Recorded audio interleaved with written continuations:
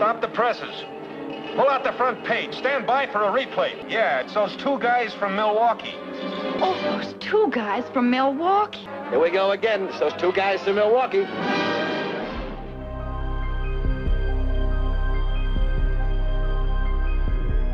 Welcome to Unknown Orbits, the podcast in which two writers discuss everything science fiction from Gernsback to Roddenberry.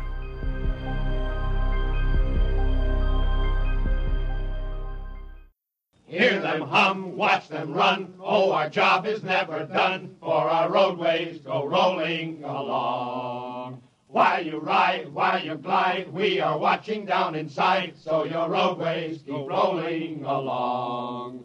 Oh, it's hi, hi, he, the rotor men are we. Check off the sectors loud and strong. 1, 2, anywhere you go. You are bound to know that your roadways keep rolling along. Keep them rolling! That your roadways keep rolling along. Welcome to episode 23 of Unknown Orbits, The Roads Must Roll by Robert Heinlein. I'm Patrick Baird. I'm Steve Wrightsey. Today we're going to talk about this early story from Robert Heinlein. We're also going to talk about his political orientations and how he expressed that in his work. The story of The Roads Must Roll is set in the future. I think it's around the 1960s. This was written in 1940 in Astounding Magazine. So it's somewhere in the 1960s. Great moving roadways, which are like giant sidewalks, transport pedestrians at high speeds, up to 100 miles an hour between cities. This mode of transport has completely replaced cars and roadways and is essential to the functioning of society. Millions of people are transported every day to their jobs or travel or wherever they're going. Technicians in the Sacramento department revolt, seizing control of the roadways and shutting them down, stranding millions. The revolutionaries are functionalists who believe that they have the inherent right to exercise power due to the importance of their position. Quote, "We run the show. It's the natural order of things." Chief Engineer Gaines, the protagonist of the story, who's in charge of this particular section of the roadway, leads a counterattack underground in the machinery spaces under the roadway. They have a running battle with some of the revolutionaries. They seize control of the machinery, and then it ends when he confronts the leader of the revolt at the main office in Sacramento, and through his superior brains and character, he disarms him and ends the uprising. So this story is very much a political story. It's about the idea of who has a say in a capitalist system, basically. The workers, the technicians, are ruled over pretty strictly by a group of more educated administrators like Mr. Gaines. There's a new generation of cadets that are being cranked out to run the roadways. They go to a military-style academy, and they're highly educated and trained, basically, or given the mission to make sure the roads never stop. That's essential. The roads must always roll. So there's a militaristic control to some degree, an increasingly militaristic control of the roadways and the workers, and that's why you have this revolt take place. You could read this story, and I kind of did read this story, as Heinlein's sideways commentary on labor unions, and it wasn't necessarily positive. It did have an underlying message to some degree that the establishment had to run things. It definitely falls into the competent man genre that John W. Campbell was fond of and promoted, and the main character here, Engineer Gaines, is very much the competent man. Not only is he smart and tough, but he's very manly, and he subdues the head of the bad guys through the sheer force of his manliness to some degree. I thought it was a very well-written story. I thought that he handled exposition very well. We've just talked about that recently, how clumsy some other writers have been in handling exposition. Heinlein's very good at that. He did have a little bit of a problem in shifting viewpoints in this story, but it wasn't major.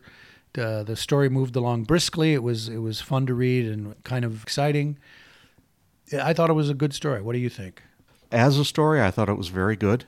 One disappointment I have always had with Heinlein is after a certain point in my life, I could see the politics and attitudes of the writer seeping through the work.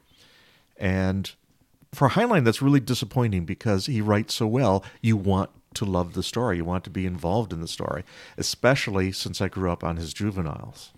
So one of the things that I liked about this story, and it was to some degree inspiring to me, is that in my own writing, the science fiction novel that I'm working on now, the social and political elements of it are central to the story. And I am not a science guy. I'm never going to write hard science fiction. I don't want to write hard science fiction. I like writing science fiction, but I probably lean towards a softer science of sociology and political science. And that's what Heinlein does. Heinlein writes about the softer sciences, even though the way to put it, here's a good way to put it. I believe in this story in particular, and some of his other stories, he talks about the social impact of new machines or new technology. And that's a very valid type of science fiction. We've talked about the predictive nature of science fiction. You can certainly talk about the effects of technology just as much as you can talk about the technology itself as a science fiction writer, all the wonderful things that a new technology enables. But, you can also do cautionary tales where you say, well, this new technology has a downside and here it is. In my particular case, what this story helped to reinforce with me as a writer is that I can focus on the fact that even though technology has enabled man to expand out into the stars, we didn't exactly fix all of our problems of our society before we did that. So we took the defects of human society out to the stars with us. And that's to some degree what my novel will be about. How do you feel about that? How is it different when a writer inserts their political agenda, let's put it that way, or at least puts political issues that they want to discuss into a story? How is that any different than someone who's driven by science wanting to put a lot of science into their story? I can make that question even harder to answer because I've been thinking about it. I write mostly satire, so I'm writing things that are based on an opinion. Yet I criticize Heinlein for pushing his opinion. Now, I admit there's a very fine line between the two, but I think it's an important line. In satire, I do have an opinion, but 90% of what I'm doing is shining a light on things, exaggerating things to show you the hypocrisies in a system. Well, isn't that kind of political? I know. I'm trying hard here. What Heinlein does is not at all part of the plot. He will drop things here and there. I was about to call Heinlein a hypocrite, and I have a good example of that. But I have a hard time saying what the difference is, except that I'm not trying to change people. I'm trying to get people to make up their own mind. Heinlein is trying to recruit them to his... Okay, that's a good point, because I think you're right that unlike a writer who presents both sides of a story and is kind of ambiguous in terms of how they fall down on either side, Heinlein makes it very clear in most of his stories exactly where his sentiments are. And they're usually with the protagonist of the story. And in this case, the protagonist is a member of the establishment. He's an administrative representative of the capitalist system. He sympathizes with the workers in a general way, but he's not a fan of collective action by the workers. And his stories are positively soaked with the idea that what he is saying is the absolute truth. Of course it's the truth. It's the right way to be, and you're an idiot if you don't believe in it. Yeah, that's definitely true of Heinlein. And as a writer, I don't want to sound a little pompous here, but I'd like to do better than Heinlein in being able to talk about politics the way that I want to talk about them, but do it in a way that is organic to the story and there's a difference between message and theme in writing. Yes. Message is, I've got a message that I'm going to tell, and I'm going to use this story to tell my message. Theme is, this story is about something, you serve the story first. You make sure you tell the story and that all of the things that happen in that story, all of the characters, all the elements that you bring in support the story, and the theme is there. It's only one element among many in the story, and the theme is expressed through the story. It does not dominate the story. It does not drive the story, but it's a parallel course that follows the story through to completion.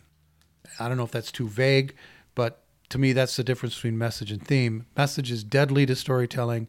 Theme can enrich storytelling, I believe.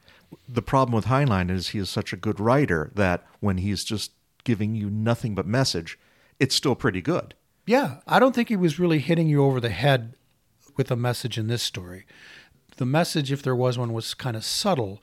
I mean, the fact that the main character, Engineer Gaines, is the classic competent man who overcomes the weak-minded and sniveling coward, the revolution leader, that's kind of cliched, really. It's very much of its era. But as I said, he does express concern for the workers at different points. He's not an overbearing character at all. And he actually shows a great deal of restraint in the attack when they're attacking and taking control of the facilities. He's very reluctant to use violence unless pushed into it. So, yeah, I think we agree that message is bad. Heinlein's not a terrible offender in terms of battering you over the head with messaging. I wanted to bring up his juveniles. Okay, maybe that's a good departure point here, is to shift over to talking about his juveniles, which you're much more familiar with than I am. I've not read any of his juveniles, so I'd like to hear what you had to say to your take on that. As a kid, I loved them. I sought them out, read as many as I could get my hands on, and I really enjoyed them. When I was still very young, I started noticing he will give message. In the juveniles, it's a lot more obvious, where there will just be paragraphs explaining that viewpoint. It's entertaining the way he does it.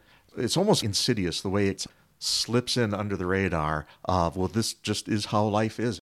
How could it be any different than this? And what his authoritarian viewpoint ends up doing, as with all authoritarians, I don't mean to offend any authoritarians out there, at its heart it becomes hypocritical because the self is treated differently than the non-self. The best example I can think of at the moment is in, I think it's called Citizen of the Galaxy.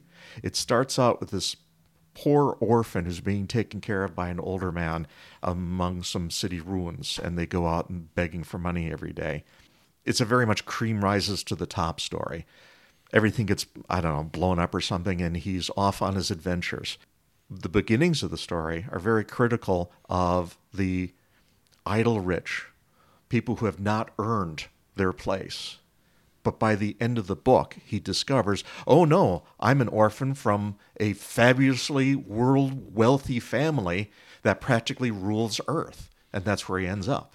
So everything works out in the end because he finds out he's rich after all. Yeah, after criticizing people who don't earn their position, just inherit things. That's great. So I think I have I don't want to say a unique insight into Heinlein's dichotomy. And Heinlein's dichotomy is a lot of his works are expressly libertarian in their orientation. He talks a lot about the freedom of the individual, the power of the individual. He talks about the need for men to throw off the confining bands of authoritarian governments. He's very anti-government in many respects in some of his stories. And yet he wrote Starship Troopers, which postulates a future society where the only way to be a citizen is through military service. And it's a very fascistic, authoritarian society. And then on top of that, he wrote The Moon is a Harsh Mistress, which is a classic of libertarian science fiction, where the moon throws off the yoke of Earth to have this very open society that's very libertarian, kind of almost hippie-ish sort of a society. So there's this dichotomy between promoting authoritarianism in his writing and simultaneously promoting libertarianism. And that's very confusing for people. But I can tell you, as someone who not only was involved in libertarianism, but was a member of the Libertarian Party for several years, I no longer consider myself a libertarian for a number of complicated reasons, but I was actively involved. I actually ran for lieutenant governor in 2018 under the Libertarian Party. So I think I know quite a bit about how the libertarian, or at least some libertarian minds work. And that's where you get this confusion between authoritarianism and libertarianism, which sometimes exists in the same space. All hardcore libertarians, they're either anarchists or what's called minarchists. Minarchists, they believe in the least amount of government possible. It's not pure anarchism, but it's pretty close to it. And the anarchists want to get rid of all forms of government and believe that human society should be run through mutual exchange. So I give you something in exchange, you give me something of value to me back in exchange, and we have this mutually dependent relationship that's the foundation of society, and that's what keeps the peace and allows society to function, is this network of interdependence based on our own individual needs and the ability of others to meet those needs. So that's a wonderful concept in theory, and one of the reasons I'm not a libertarian anymore is because I think it's a complete fantasy to think that we can have a society where people are going to be nice enough to just barter with each other and live together and find mutual dependency. So what happens then is that this idea that seems almost, like I said, hippie-ish, we all live together in peace, man, and, grow hemp and turn our hemp into tractors and sell each other tractors that are built out of hemp.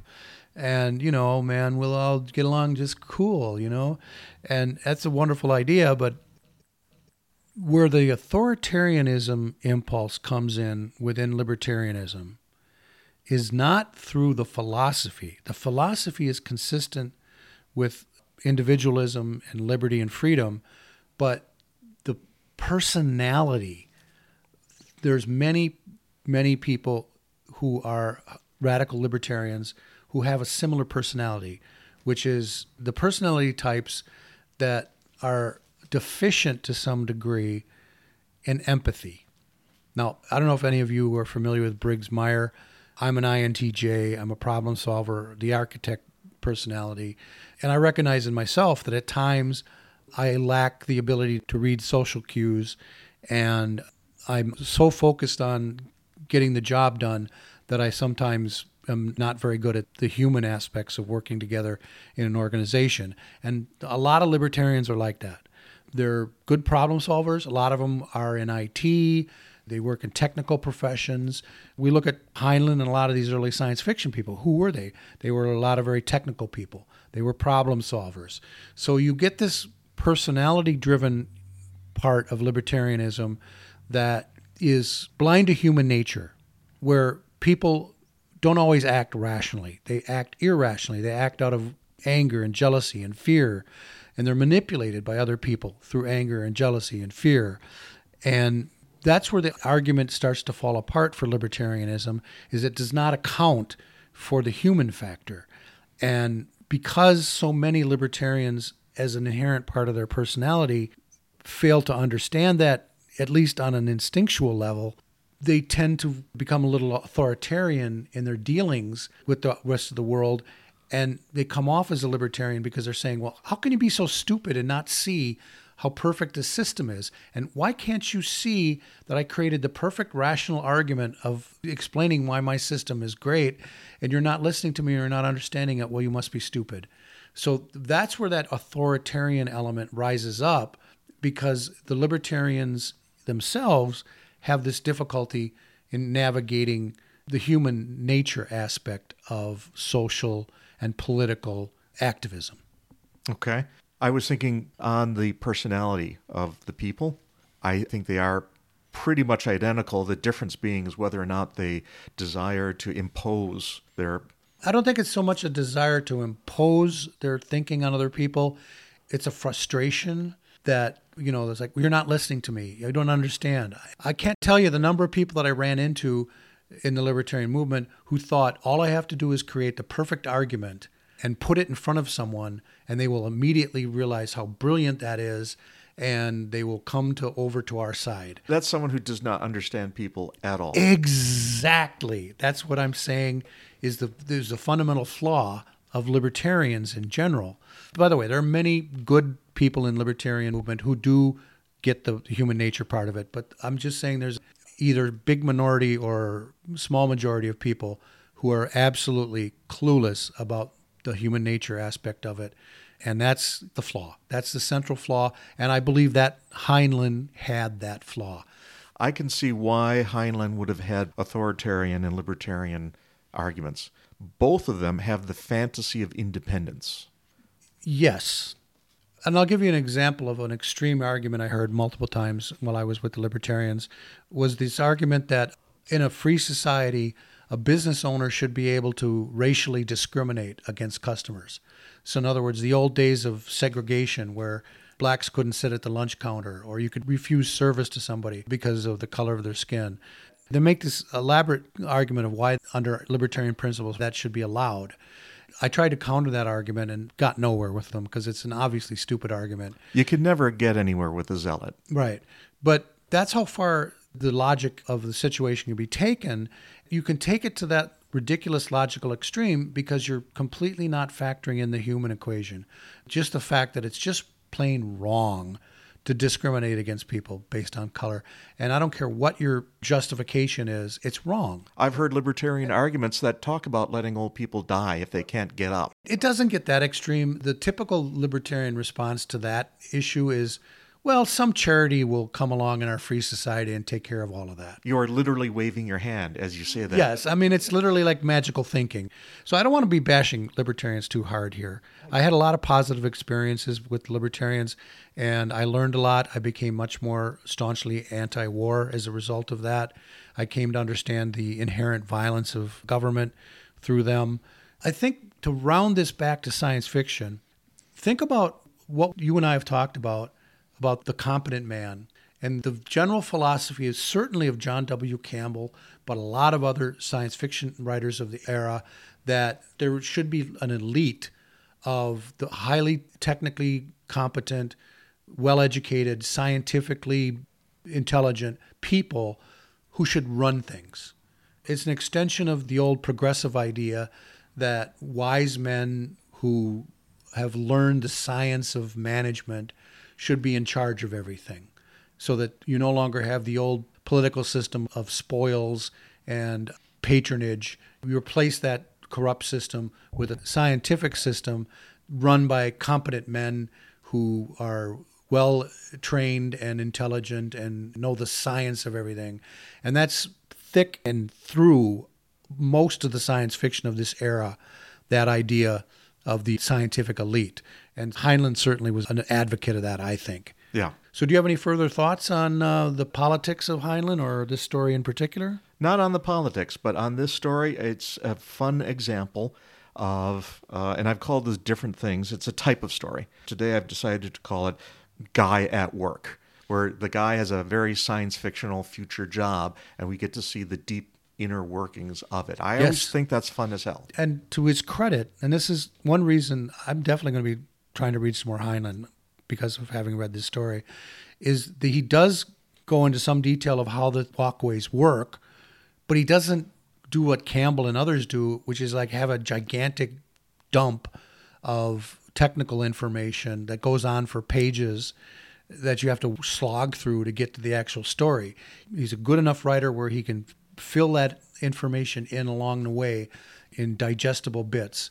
So credit to him for making you interested in the technical part of it and not making it a chore to have to figure it out. Yeah.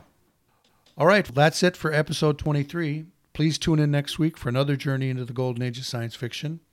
I'm Patrick Baird. I'm Steve Wrightsey. Keep watching the sky. Anywhere you go, you are bound to know that your roadways go rolling along. Keep them rolling!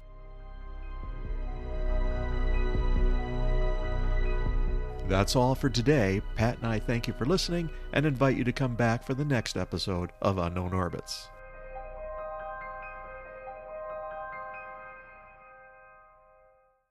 Two guys from Milwaukee.